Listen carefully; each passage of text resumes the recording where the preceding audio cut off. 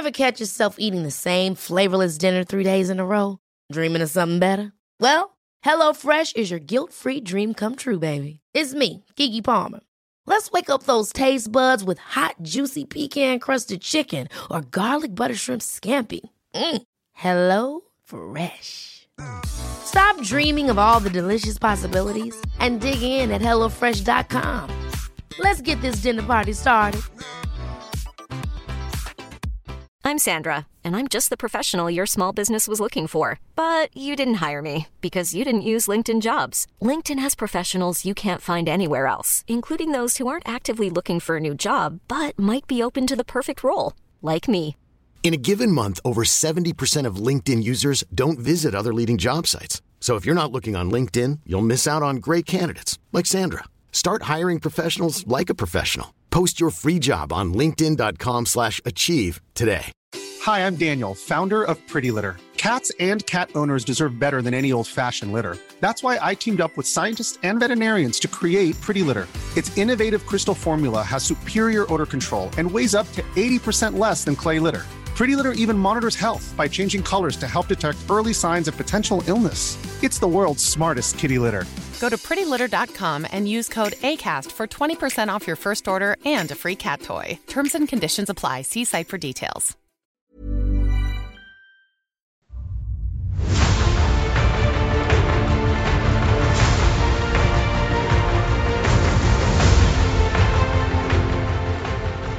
Hello, and welcome to Blizzard Watch, the podcast where we watch Blizzard and all of its games. I'm your host, Matthew Rossi, and with me this week, the return of one and the constant presence of another of my magnificent co-hosts.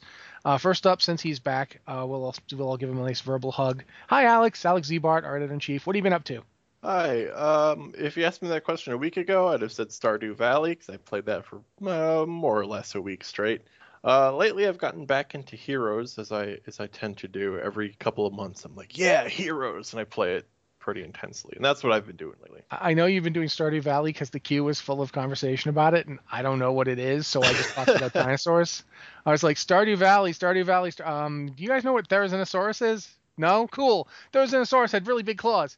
So yeah, I was aware of your Stardew Valley thing. To be fair, I answered a World of Warcraft question that just happened to have Stardew Valley as the context. Yes, I did understand that, but nevertheless, it allowed me to talk about dinosaurs, so whatever, I don't care. As if you need an excuse. I don't need an excuse, I just need an avenue. But okay. Also with us this week, as she is every week, thank God, otherwise we would never have, I think the podcast would disintegrate at this point without her. Ann Stickney, what have you been up to this weekend? You guys have survived without me once. We have? Once. Yeah, I took a vacation once. Oh. I didn't remember you taking the vacation from the podcast. I thought you still showed up for that. I think there was one episode where I did not show up. Huh. Wow. But just one. I'm not entirely sure that the universe continued that week. I think we all just kind of shunted to the next week. You forget it because we all just kind of blinked over it. Me, I haven't actually, what have I been up to? Video game wise, I haven't actually been up to a lot other than, the usual log in, do the garrison stuff, try and make my gold, like stockpile my gold before Legion comes out, because that's what I'm down to now, pretty much. That and obtaining mounts that I haven't obtained yet. I've decided that's on my checklist of things to do. I may or may not try to get exalted with Ravenholt. I haven't quite decided yet. What does that entail yet? Well, I'm most of the way through Revered anyway, so I just need to go pickpocket a bunch of dudes and collect a lot of lockboxes and turn those in. Right, I forgot about the boxes. I mean, the distance between Revered and Exalted is equal to everything else up to Revered, right?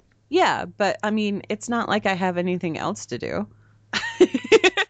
See, it's weird. See, that's the point where I go. Like, that's one of those things that I work on at the end of the expansion because I need all the bars to be the right color.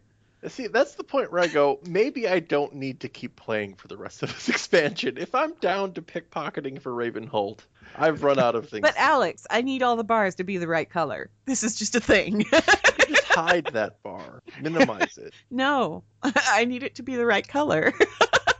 See, for me, like, I've actually been playing WoW. Not just alpha, although I've been on the alpha quite a bit. I got one of my warriors up to like 107, I think. Yeah. But I've also been doing regular WoW because I've been running LFR, trying to finish my legendary ring. Yes, I'm that far behind. The reason I'm probably finish mine. I haven't done that. But the problem is, I mean, not to go into too much detail about the Blood Tornado, but I have like serious problems with all the visual clutter in raids right now, like the spell effects and, stuff going on, and it gets kind of hectic. And so I've realized that I cannot tank LFR. I just can't do it. I don't know the fights well enough, and there's too much stuff going on. So I think we've had this conversation before where all of the spell effects in raids now actually give me migraines, so I don't raid anymore. Yeah, I get like a condition very much like when people get boat sick, when you get seasick or car sick. I get that from raids at this point, so I have to be very careful about LFR. But because I'm limited to how much LFR I can handle, I actually broke out the old Xbox, the 360. Ooh. Figured out a way to get it. Like I couldn't.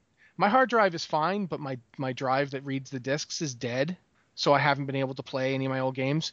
But I figured out how to get it to connect up, put all the stuff on the cloud, and then I basically borrowed another person's Xbox, and I'm using that to play my games. Like I sign on with my account, and I'm playing my old games again. What are you playing?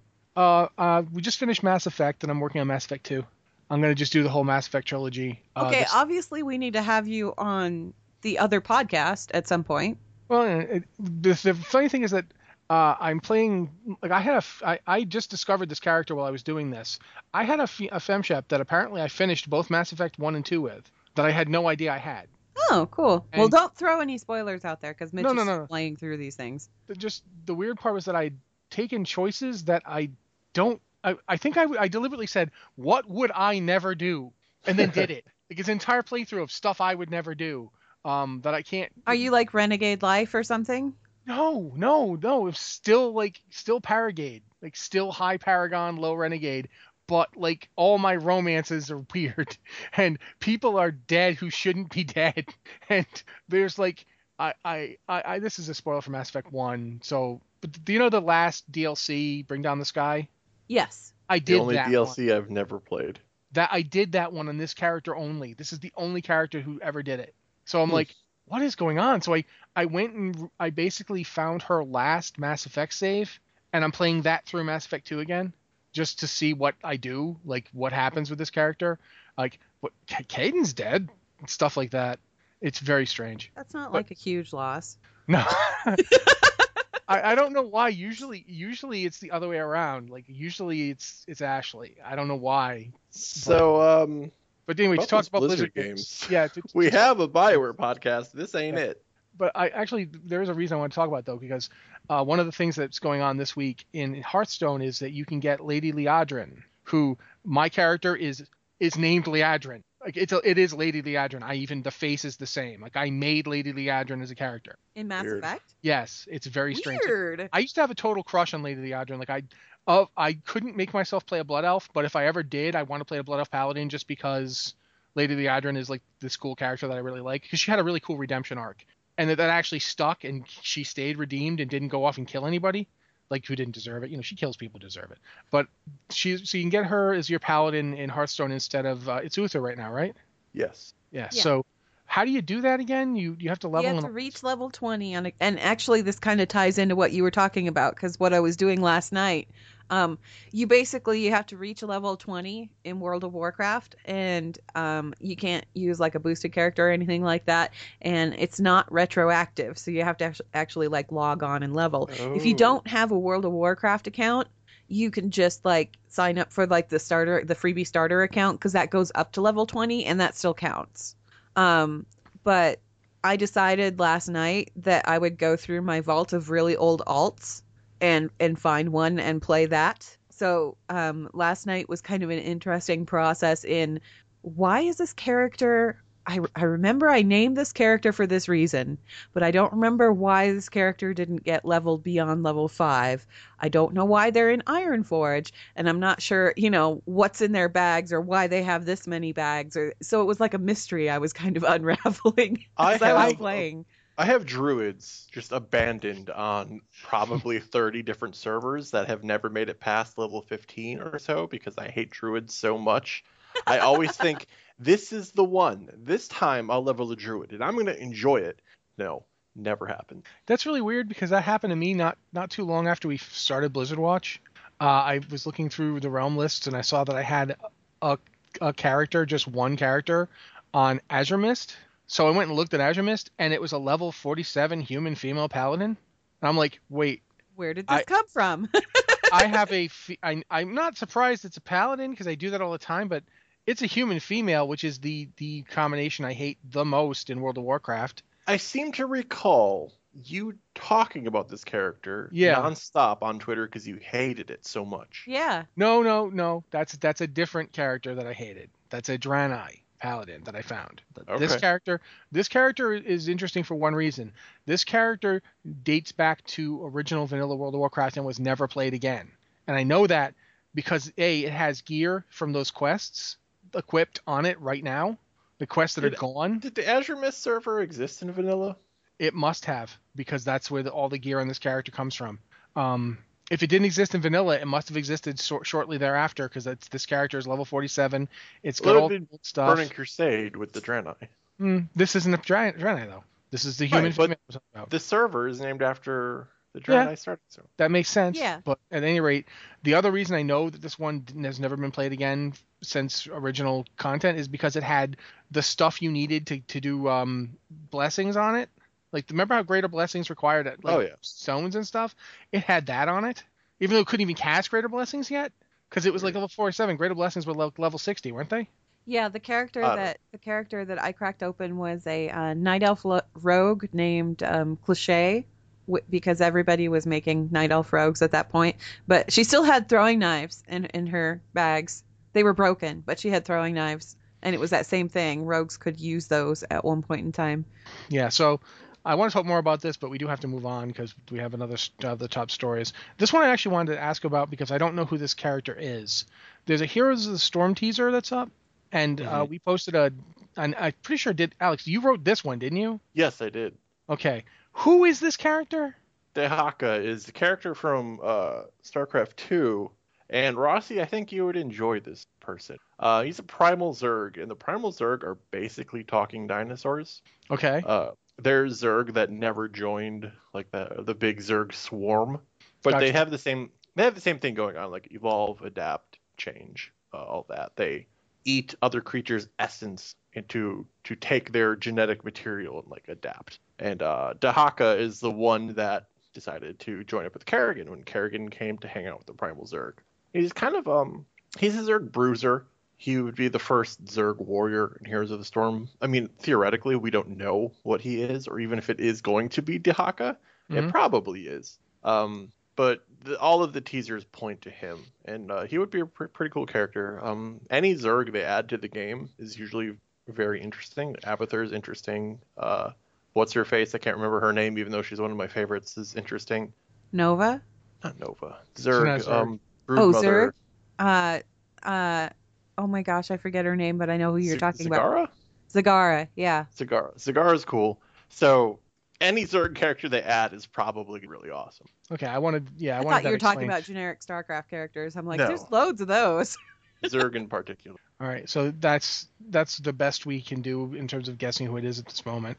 Well, in the art where they first teased Zul and Li Ming, in the background there was like this monstrous arm kind of laying in the dirt. And one of the things with Dehaka is when you meet him, he's missing an arm. And in an Easter egg in a later mission, you can find his missing arm laying around, and it matches up with the one that was in the art. And all of the clues very much point to this guy. Cool. And the footprints match up too. Yeah. And finally this week, although there might be other stuff that you guys will remember, and if so, jump in with it. But for me, the big news is that right now, as we speak, as I'm talking, much less when this is being recorded, when you hear it, Chronicle's out. In fact, it's already sold out on Amazon. Really? Yeah, like Mickey Nielsen did a post, like Amazon's done. They don't have any more. Wow. You can still get it from the Blizzard store at full price. It's on sale, I think. Yeah, but he said that I know he tweeted that you can get it at the Blizzard store. So yeah, you can get it at the Blizzard store. Although by the time you hear this, maybe you can't. So if you're listening to it on the stream, you might want to go to the Blizzard store right now. Okay, well maybe this will give them the kind of heads up impetus that they need to put out Volume 2 as quickly as possible. All I know is the thing is already selling.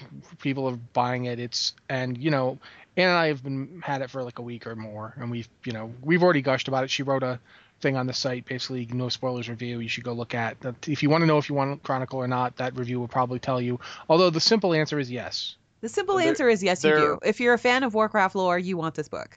If Amazon is your only source of books ever and you absolutely need it, they do have a digital version. Yeah, they've got it for Kindle. Yeah. So this is one of the few times. Usually, I'm all about Kindle versions of books because I like having a backlit screen. But I will say this is one of the few times in my life where I much prefer having the hardcover. It does seem like the kind of thing you would want physically. Yeah, it's the kind of thing you want to flip through because the art in it is gorgeous. The maps are gorgeous. Everything in it is absolutely. This is something I've wanted to say about this book for a while, and I've never figured out how to put it. The pages are not paper. They're they're a kind of paper, but they're very thick and they feel leathery. So it very much feels like you're looking through an old tome. Yeah. It kind of has that feeling of this is done vellum or parchment. I mean, it is not. It's a kind of paper. It's just a very heavyweight paper. Yeah. But it has that feel, that tactile sensation of this is a tome. This is something durable. This is something you will keep for a while. And this book is worth it just for the maps. Yeah. Just for the maps. Because I'll be honest with you, I'm gonna run a Pathfinder or D&D campaign using these maps in this setting. I'm gonna, and it's gonna be back during the period of time that the Arathor Empire was first being founded, because that stuff's fascinating, and you can do that. This thing is like, if you've ever been into role-playing games and you've bought like a campaign setting book, this book has all the flavor that a campaign setting book would have. It's kind of like the ultimate source book. Yes, it is. Seriously, it's an amazing book. It's really what well I'm done. hoping is that the artwork that's in it, the paintings by Peter Lee, and even like the line art stuff that was done for it by oh my gosh, I forget his first name, but LaCroix was the last name. Jeff. Hold on, I'll crack it open while you're talking. Yeah, look it up, because he did some like amazing, beautiful, detailed work in there. I would love to see these things released as art prints, and I don't mean like a poster with the logo of the book stamped across the bottom, because that's really Blizzard annoying. Always does. No, I want to see it released as an actual like frameable art print that I can put on my wall that doesn't have a logo on it. The line art is by Joseph LaCroix. Joseph LaCroix, thank you. Anyway, I would love to have that for my office. I would love to order some of that for that cosmology chart alone. Yeah. I would love to have that framed in my office. That has always bothered me so much about Blizzard's merchandise, is they can't resist slapping their logo on it. Like, they sell some like really beautiful posters, like great Blizzard art, but I've never bought any of it because they slap a giant logo in the middle of it. I still want them to release like some of the paintings that you find in the various inns around Azeroth. I would put down money for the whale meat painting. I'm sorry. I love that thing. For this past BlizzCon, they had that art for the Diablo 3 Crusader, and it was a gorgeous piece of art. And I was really tempted to buy it, but I didn't because it had the big BlizzCon logo on it. Yeah. There's a reason I have BioWare art on my walls, but not Blizzard, because BioWare art does not have a BioWare or Mass Effect or Dragon Age logo on it. They just let the art be the art rather than an advertisement. Yeah. I will say this too, though. If you do like the art and you want to get some other version of it, for right now, Dark Horse Comics has a screensaver thing out where you can get the various pieces of art from this book as screensavers. I don't know. Great, but I haven't seen it, so I don't know. I want it on my wall. I really want it. That cosmology chart. I want that on my wall. There's a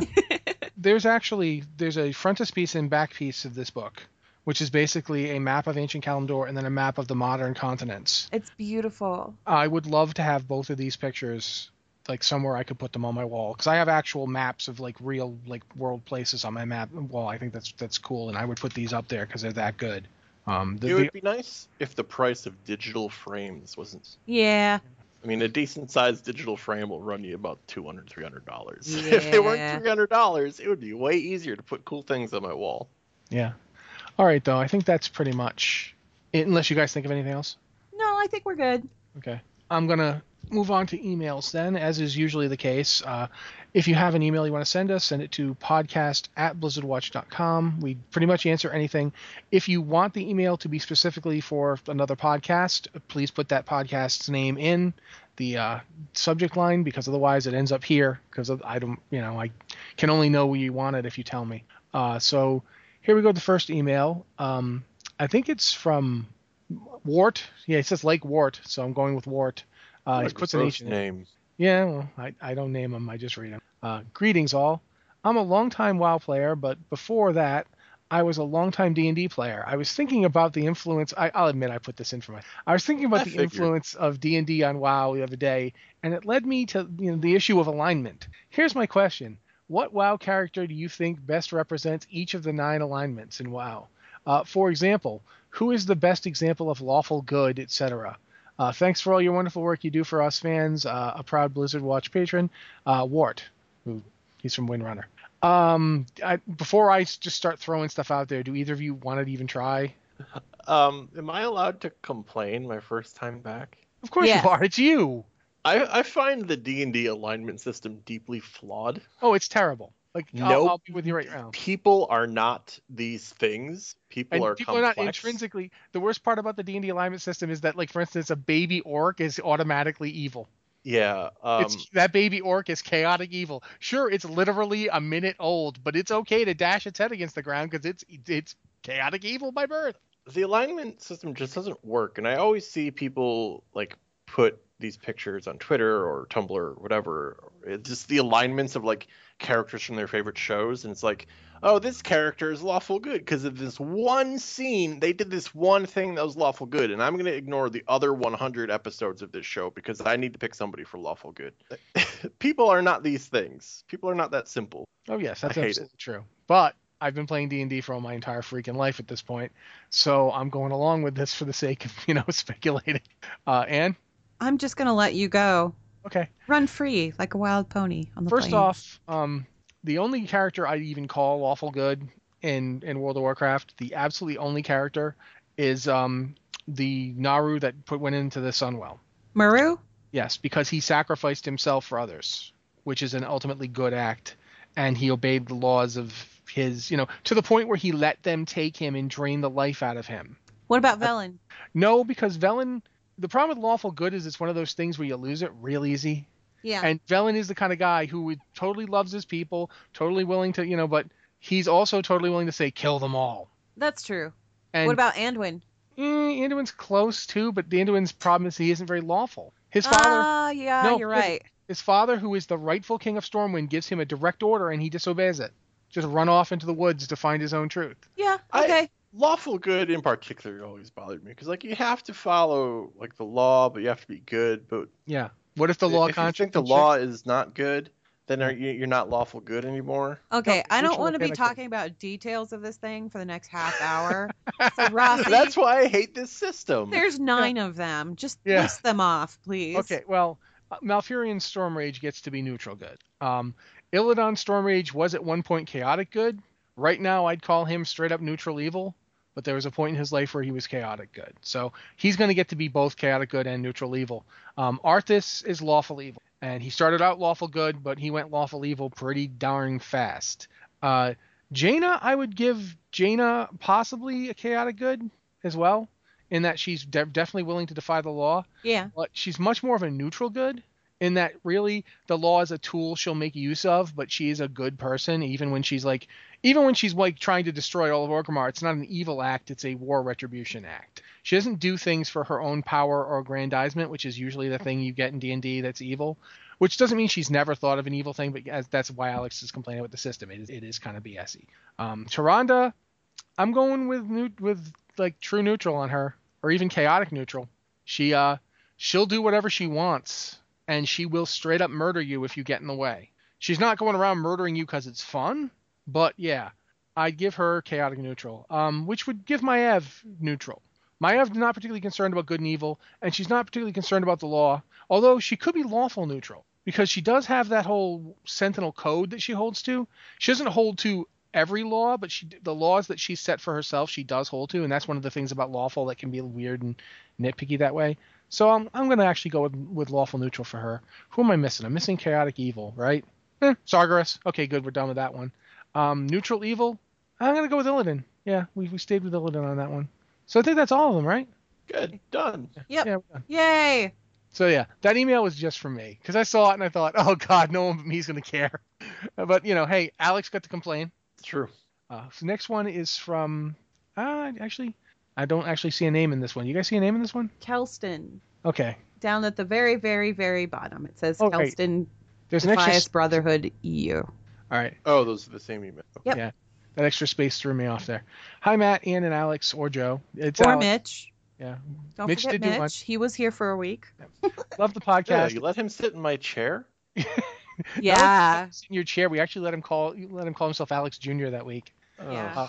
It makes my commute to work that much more, bearable, and I really enjoy listening to you guys talk about all the things Blizzard, in particularly the lore side of the things.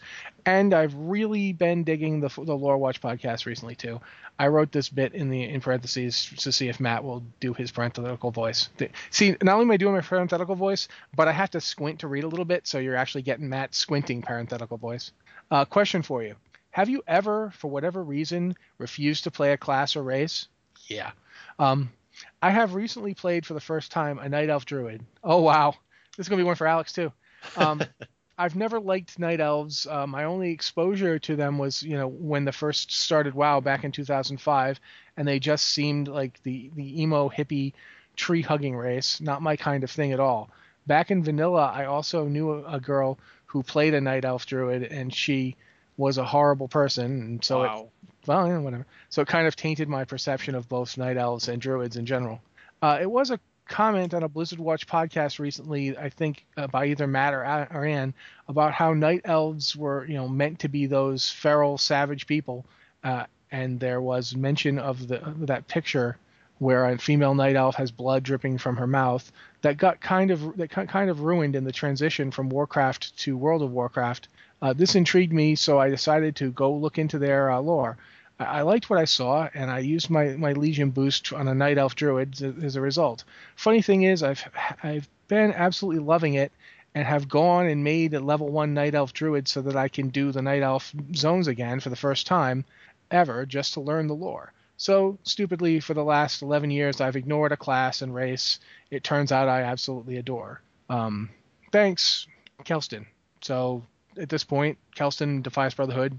I think at least me and Alex have. I don't know if Ann ever has, but we'll let Ann talk for herself.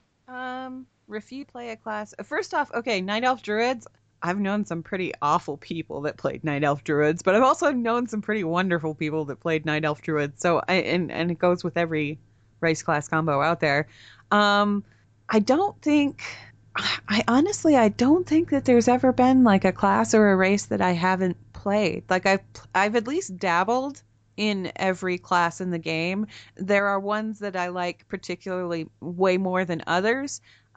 Paladins, for some reason, I just could never really get into paladins. And there was a point in Wrath where I decided, okay, I'm going to level a paladin. And my experience leveling the paladin was, I'd hit like every 10 levels or so and I'd get a new spell or something. And I'm like, wow, this is still really boring. Maybe it gets better at level 20. And then I got to level 20. Maybe it gets better at level 40.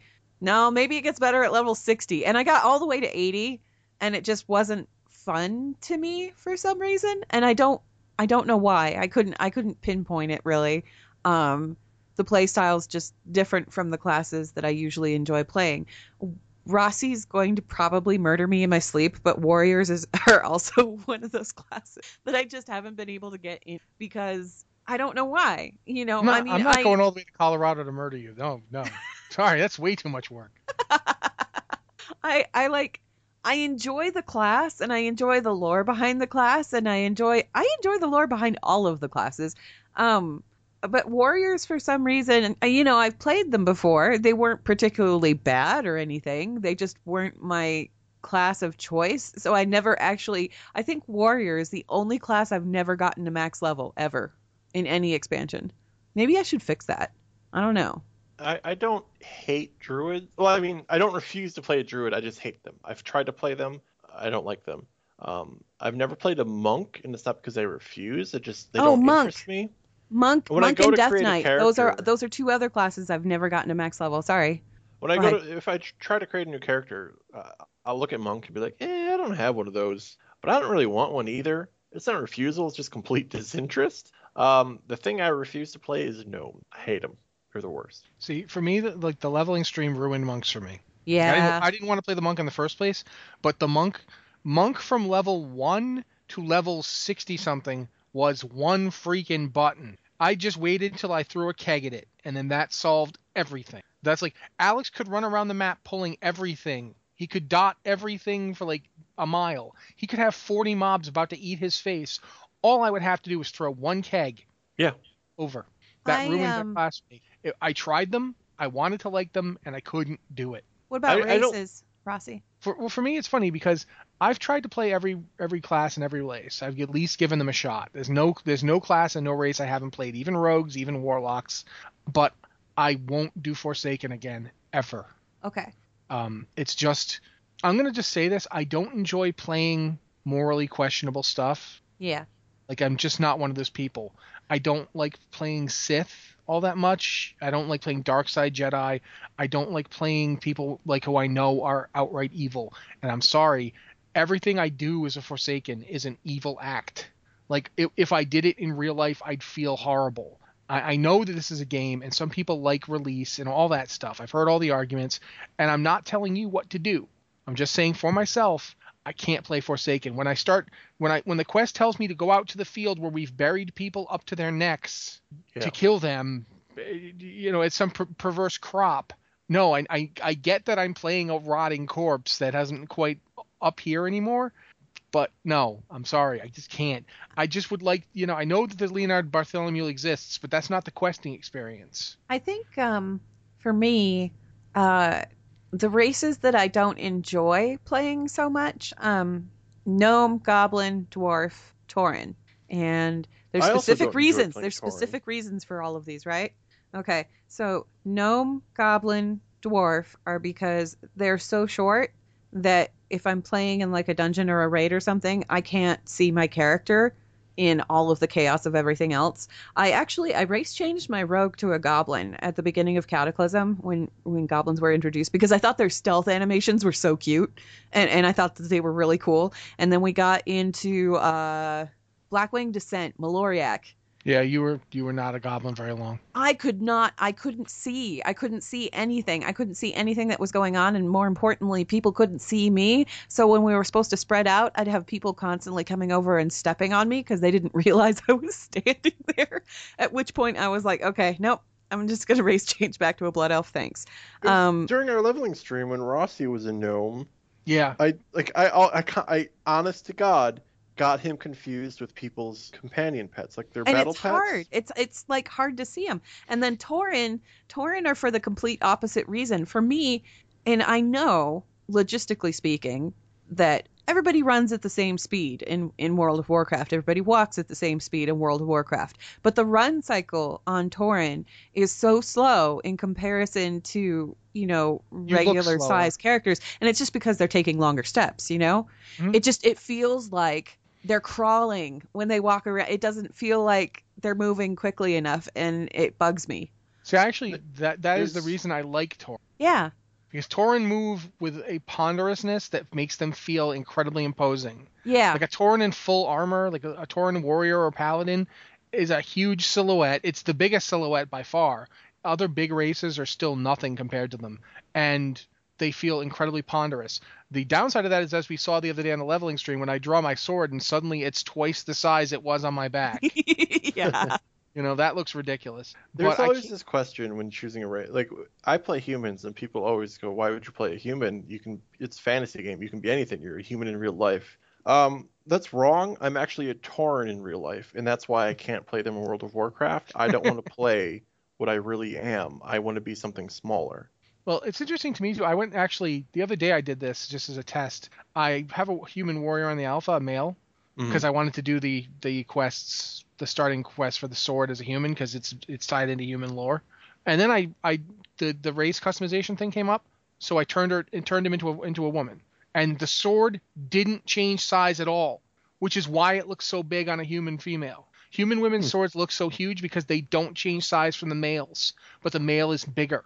I like playing Blood Elves because I think that they're like a good size, but at the same time, I kind of hate that their weapons are so teeny tiny. Yeah, I don't like that. Especially since I was on a Goblin. Like I went through on when my Horde character had the race change option available, I went through and looked at the weapon on every race. And because at the time, warriors could be all the races they're supposed to be. Right now it's bugs, so you can only be a couple. But I went and looked at every race, and the sword is smaller on the Blood Elf than on a goblin. Yeah, it's weird. It's just smaller, and you can actually tell the absolute size because you can turn them and look at the sword from the side. And going down, Blood Elves are about the same height, not quite. They're shorter, but not very much shorter than orcs. Yeah. The orc is a much stockier, especially the female, but their weapons are bigger. Female orc sword is literally half again as big as the Blood Elf. The reason it kind of bothers me is because, like I said, I play a rogue. Well, when you're a rogue and you're dual wielding daggers and those daggers are like toothpicks in your hands, it doesn't matter what the model is unless it's really, really, really unique. It all kind of looks the same-ish. Yeah, it just it's like a glowing toothpick in your hand. And that's a little disappointing. Particularly, I always loved going to the Caverns of Time on my Blood Elf because it would turn me into a human and all of a sudden I could see my weapons. It was great. That's one of the reasons I liked the Well of Eternity Caverns of Time one. Suddenly you're a night elf, and that can be interesting. That was fun too. But all right, next email is from, I'm going to say Zadis. Zadis or Sadis, I don't know which. Hunter Zadis, that sounds good. Okay. He's a hunter on Cenarian Circle, which means he's on the same realm as me and Alex, actually. One of my characters is on Cenarian Circle. Hi, Watchers. There's a thing that's been bothering me about the Well of Eternity, and I feel like maybe I'm just missing something obvious. You all talk about how even just a vial from the Well of Eternity water can make any body of water a new well. But didn't the whole original Well of Eternity sink into the middle of the ocean? Why isn't all water on Azeroth now well water? Am I missing something? Is it some kind of, bubble at the bottom of the ocean? Why doesn't this bother anyone else? Thanks for being awesome, Zadis. Anne? Well, okay. The original Well of Eternity, did it sink into the middle of the ocean? Yes. And it's kind of concentrated. That's why the Maelstrom is the Maelstrom. It's because all of that arcane magic from the Well of Eternity has been kind of twisted into this sort of swirling vortex of chaotic energies and stuff like that. The farther out you get from the Maelstrom, the more diluted that is. So in a way, are we all drinking Well of Eternity water? Well, yeah, because all those water sources are connected, yes. But at the same time, it's kind of diluted. It's not as concentrate. It's like taking orange juice concentrate versus, watered down orange juice. But if a single vial of Well of Eternity water can make a new well. I'm actually going to disagree with Anne because I think we're leaving something out. When the Maelstrom was formed, it was formed by Malfurion deliberately twisting the Well of Eternity into an imploding state. Yeah, it pulled itself itself in. The water that filled in that area afterwards would never have touched the water of the Well of Eternity because it was gone. It was burrowing a hole through into Deepholm. There's no Well of Eternity water there anymore. There's a big magical implosion there. All that power and all that water went into the process. It literally, it's like saying, well, if you use gasoline to trigger an explosion to create an implosion, why isn't there gasoline everywhere? Because it's gone. Do you want me to give you a crazy kind of side theory that I had? Sure, why not? Okay, so the Well of Eternity water, I like to think that, yes, it is. Actually, it's all over Azeroth in various places. And obviously, the well was used to create various points. Like Illidan used the vial up at Hyjal, and then the Blood Elves used a vial to create the Sunwell over at another point. And then you have, it's not really Well of Eternity water, but we're not going to go into the spoilers surrounding that. But you've got the waters of the Vale of the Eternal Blossoms, which are also incredibly powerful for their own reasons. I like to think that water is kind of distributed and diluted all over the place. And the reason that I think that is because I like to think that when the water evaporates, it releases that arcane energy into the air, and that's what creates ley lines. That's an interesting theory. Yeah. My theory is they didn't think about this too hard, and the only thing with power is whatever's in the vial because the writers said so.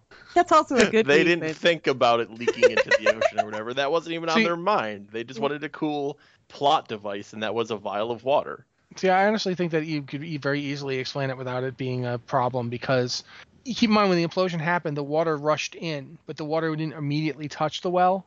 So the well had time to do its implosion work, blah, blah, blah, whatever. But, the dilution thing is also possible. Either rate, that no one's actually ever stopped and said, this is why that, we're not all, the entire ocean of Azeroth isn't magical right now. Or, since I've been to Vashj'ir, maybe there is somebody down there going, it's all magical. It's I don't all know. magic. It's Why do you magic. think we're so powerful? We're being slowly exposed to this stuff in tiny, tiny doses. It's homeopathy for the Well of Eternity. Somebody got the rights to the well and are selling it bottled across Azeroth. So what happens? Have they ever? I'm wondering, like, if the Well of Eternity water is like that powerful and everything, what happens if you drink it? Like, get your bottled water directly from the source. Well, I was going to say, if the Maelstrom was that water, I think somebody could we've all been there now. Somebody could just reach out and scoop some up. Well, if it's seawater, then you don't want to do that. You can't just drink seawater. It's not good. If it's Well of Eternity water, I'd take You a don't even have to drink it. Just put it in your mouth, kind of swish it around a little bit. Dump it over my head. It's like that. Super concentrated. What's it gonna do? I'm just curious. Well, here's the thing, though. We're just talking about the Veil of Eternal Blossoms water. People do drink that. Yeah, they do, and they grow vegetables with it. Yeah, they're gigantic. They it's grow like food with it. They drink it. They don't seem to be suffering any ill effects from it. That's for sure. Yeah. But yeah, okay. Next one's from Alessander, who we've had quite a few times send us emails. So, in the Chronicle preview episode of Lore Watch, you discussed order and disorder. Do you think that they called it disorder instead of chaos in an attempt to get away from the copyrighted Warhammer origins of Warcraft?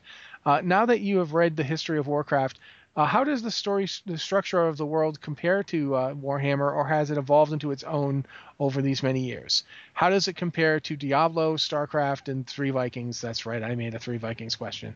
Love, Alessander. Well, you meant Lost Vikings, but we forget. First off, Warhammer doesn't own Order and Chaos. Michael Moorcock would like some words with you, and then so would like hundreds of other writers throughout history and people that had magical systems in the medieval period. Order and chaos are fundamental ancient concepts. The Greek theogony mentions verily at the first chaos came to be. That's like the first line of the theogony, which is the basic origin story of the Greek gods.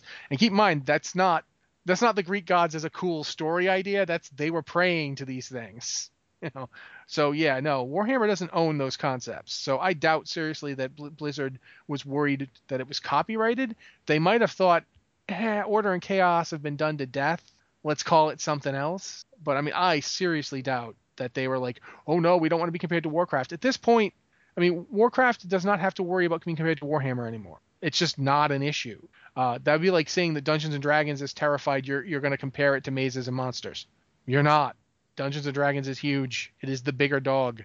Warcraft is a bigger dog than Warhammer right now. This is indisputable fact. That doesn't mean Warhammer isn't great. I love Warhammer. I've got 40K on the wall over there. That doesn't change the fact that Warhammer is simply not as big as Warcraft. More people know what Warcraft is. I feel like I'm talking too much and I want someone else to talk, so either of you want to jump in on this? I mean, all you have today are Chronicle questions and I haven't read it. So I'm silent today. Well, I guess, asking about the structure of the Warcraft world comparatively speaking to other worlds like in the Blizzard universe or in Warhammer. Are you familiar with Warhammer, Alex? Not really. Neither am I. So this is kind of like a moot point. I know there are orcs in it, and I think they're plant people. Let's straight up. The Warcraft and Warhammer are not similar. You can move on. Warhammer has got just as much ridiculously confusing lore as Warcraft, so to try and sum up either in the amount of time we've got is futile. They're not similar. How does it compare, though, to Diablo, StarCraft, and Three Vikings, which is actually the Lost Vikings? I'm just going to clarify that point. How does it compare to Diablo? Diablo, I think, is a lot smaller and more self-contained, despite the fact that the lore is kind of like this ponderous, convoluted thing. It's still in comparison to Warcraft, it's relatively small and self-contained. I don't think that it's quite as expansive. I think it was Joe. Joe described Warcraft as 6 Diablos wide. Yeah. In terms of lore. Warcraft lore is kind of like a broader experience. StarCraft, I kind of think it's about the same thing, where it's like nothing is quite as broad in scope as Warcraft. And when you look at Lost Vikings, I mean, Lost Vikings,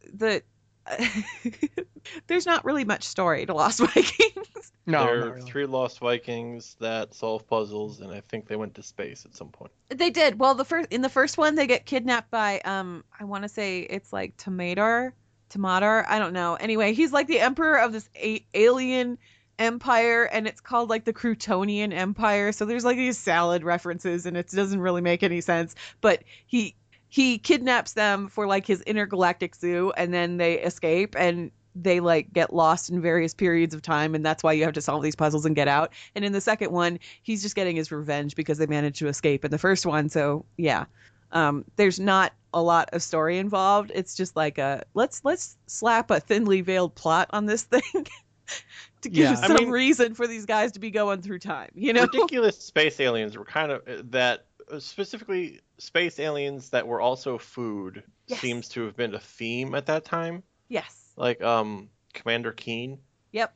That was just a thing that era. They're aliens and also food. I don't remember who Bucky O'Hare was fighting. Bucky O'Hare was... Man, who was Bucky O'Hare fighting?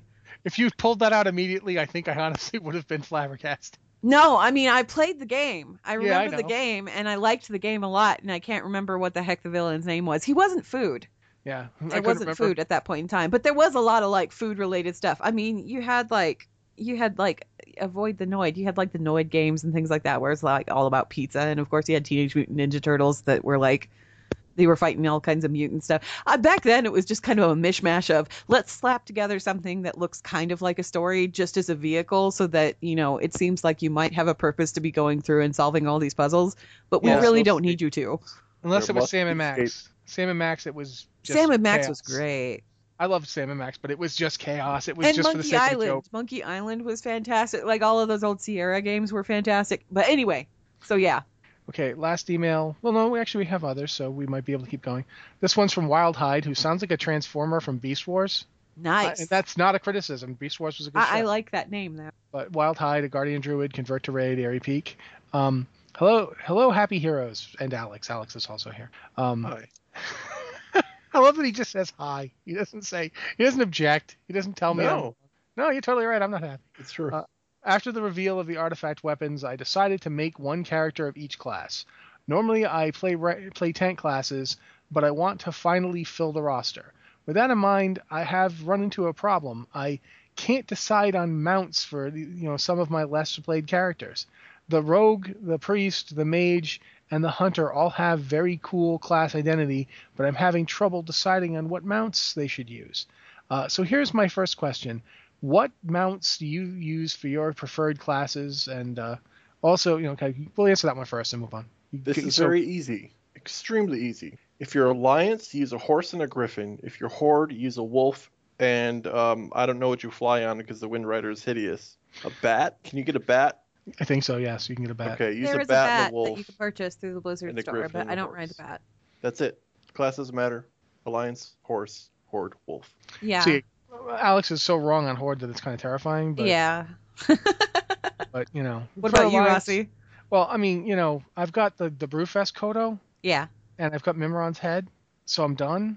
Like, I don't care what class you are. Fly on a giant robot head. Yes, you look ridiculous as a Tauren in a giant robot head, because it's like they're cramming you into this thing. It looks like they put you in one of those eggs, like the plastic eggs kids, find on Easter now, because we don't want to leave real eggs it's out. a Tauren in a Kinder Egg. Yeah, it's literally like jammed a Tauren into a Kinder Egg. But it's, I'm not going to not ride the robot head, so there you go. Okay, And- so I think For the Kodo, you know how I'm a Tauren IRL? I also ride a Kodo in real life. So if I want to immerse myself in this fantasy world, I can. You do not ride a Kodo in real life. You walk everywhere. Your Kodo's in the shop, clearly. Yeah. I'm But I still have one. I'm probably the only person here who does this, but I like to tailor my mount. I don't tailor my mounts to like my race or my class. You do it for your uniform. No, I tailor them to my transmog at the time. See, there is no mount that actually goes with the vast majority of warrior armors. Yeah. Like, I'm sorry, put on tier 6 and then try to find the mount for that. Like, it would probably be a I could Kodo. probably find something, Rossi. It would You be a should just Kodo. Slap that in my direction and I will find something for you. But yeah, I I kind of tailor it so that, like, my shaman is all in black and silver gear, and she's got like those shoulders that do the lightning like the lightning bursts every now and again. You know the ones I'm talking about, the tier gear with the spikes. Anyway, so she rides around constantly on the black wind serpent, the one that has the onyx wind serpent, the one that has the lightning that kind of so it's all like this uniform looking thing. And then I have trolls, depending on what gear they're wearing. I'll have them like ride a zebra, or sometimes I do want them to ride the wolf, because the wolf, but it has to be the right wolf. It has to be the wolf with the color palette that goes with the armor, because they need to look nice. See, I'll ride dinosaurs. I'm sorry, that's just how I do it. My troll warrior rides a dinosaur because he's got a dinosaur. Oh yeah, the raptors are great. Yeah, so and the raptors come in such a variety of colors that you can usually find a raptor for every situation. Yeah, so I like to ride my green raptor, but that's just because that's the one I like the most. But yeah, so for us, I don't think we matched a class very much. And I know Alex probably rides the paladin charger on his paladin. I think the only exception. I don't think I do, actually. You don't? I'm surprised. I kind of like it's the P cloud situation. Yeah. Oh right, okay. It poop. Yeah. Anyway, the only exception to that is my Forsaken Priest, who was my first raiding character, and she is in Transcendence with Anathema, because I really liked that set back in vanilla, and with Transmog I never have to change out of it. And her mount is, and always will be for ground mount anyway, the Swift Orange Raptor, because that was the first mount that she ever had. I made it a point to get all of the cloth and grind all of the reputation so that I could purchase that mount when she hit level 60. And I skipped buying a low-level mount so that I could afford all of the cloth to get that Swift Orange Raptor. So yeah, she rides that forever and ever. My girlfriend who played a gnome did that to get a ram. Yep. Instead of the weird Mecha Strider. Yeah.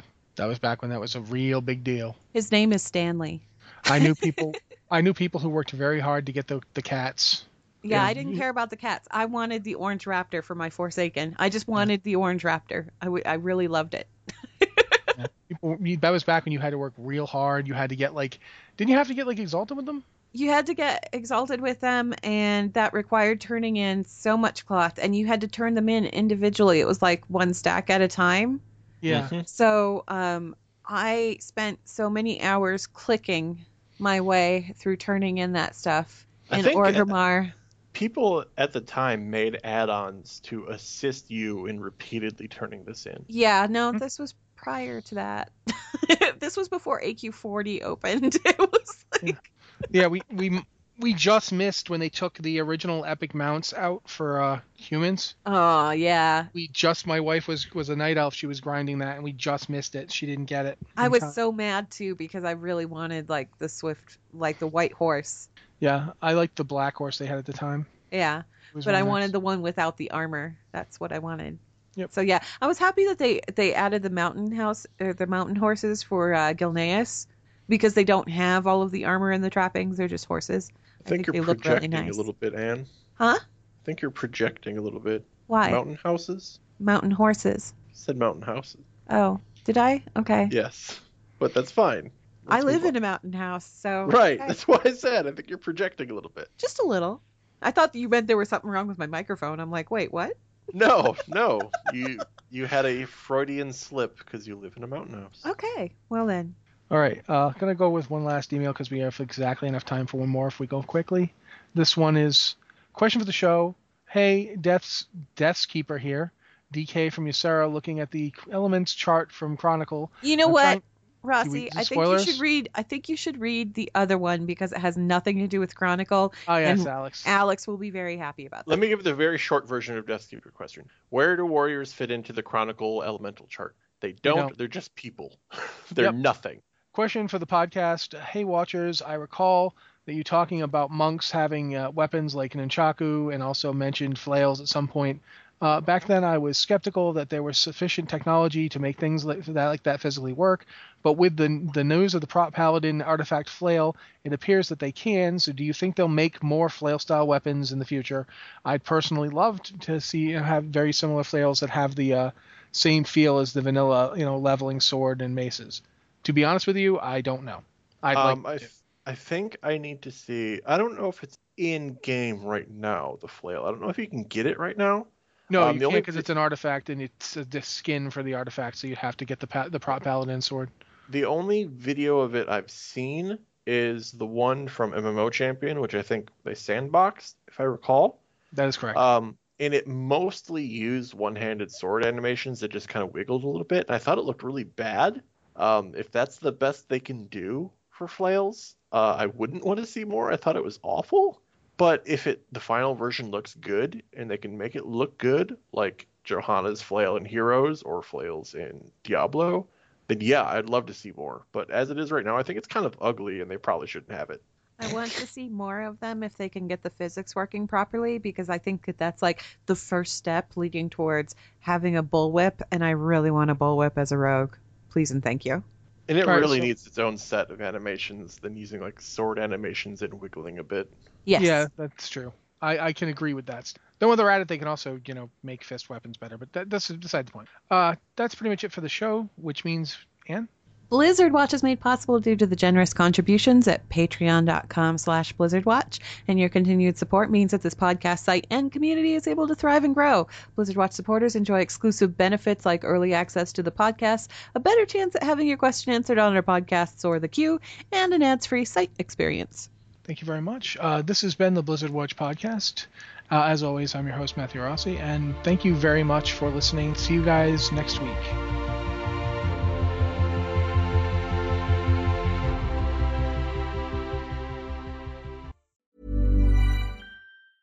Ever catch yourself eating the same flavorless dinner 3 days in a row?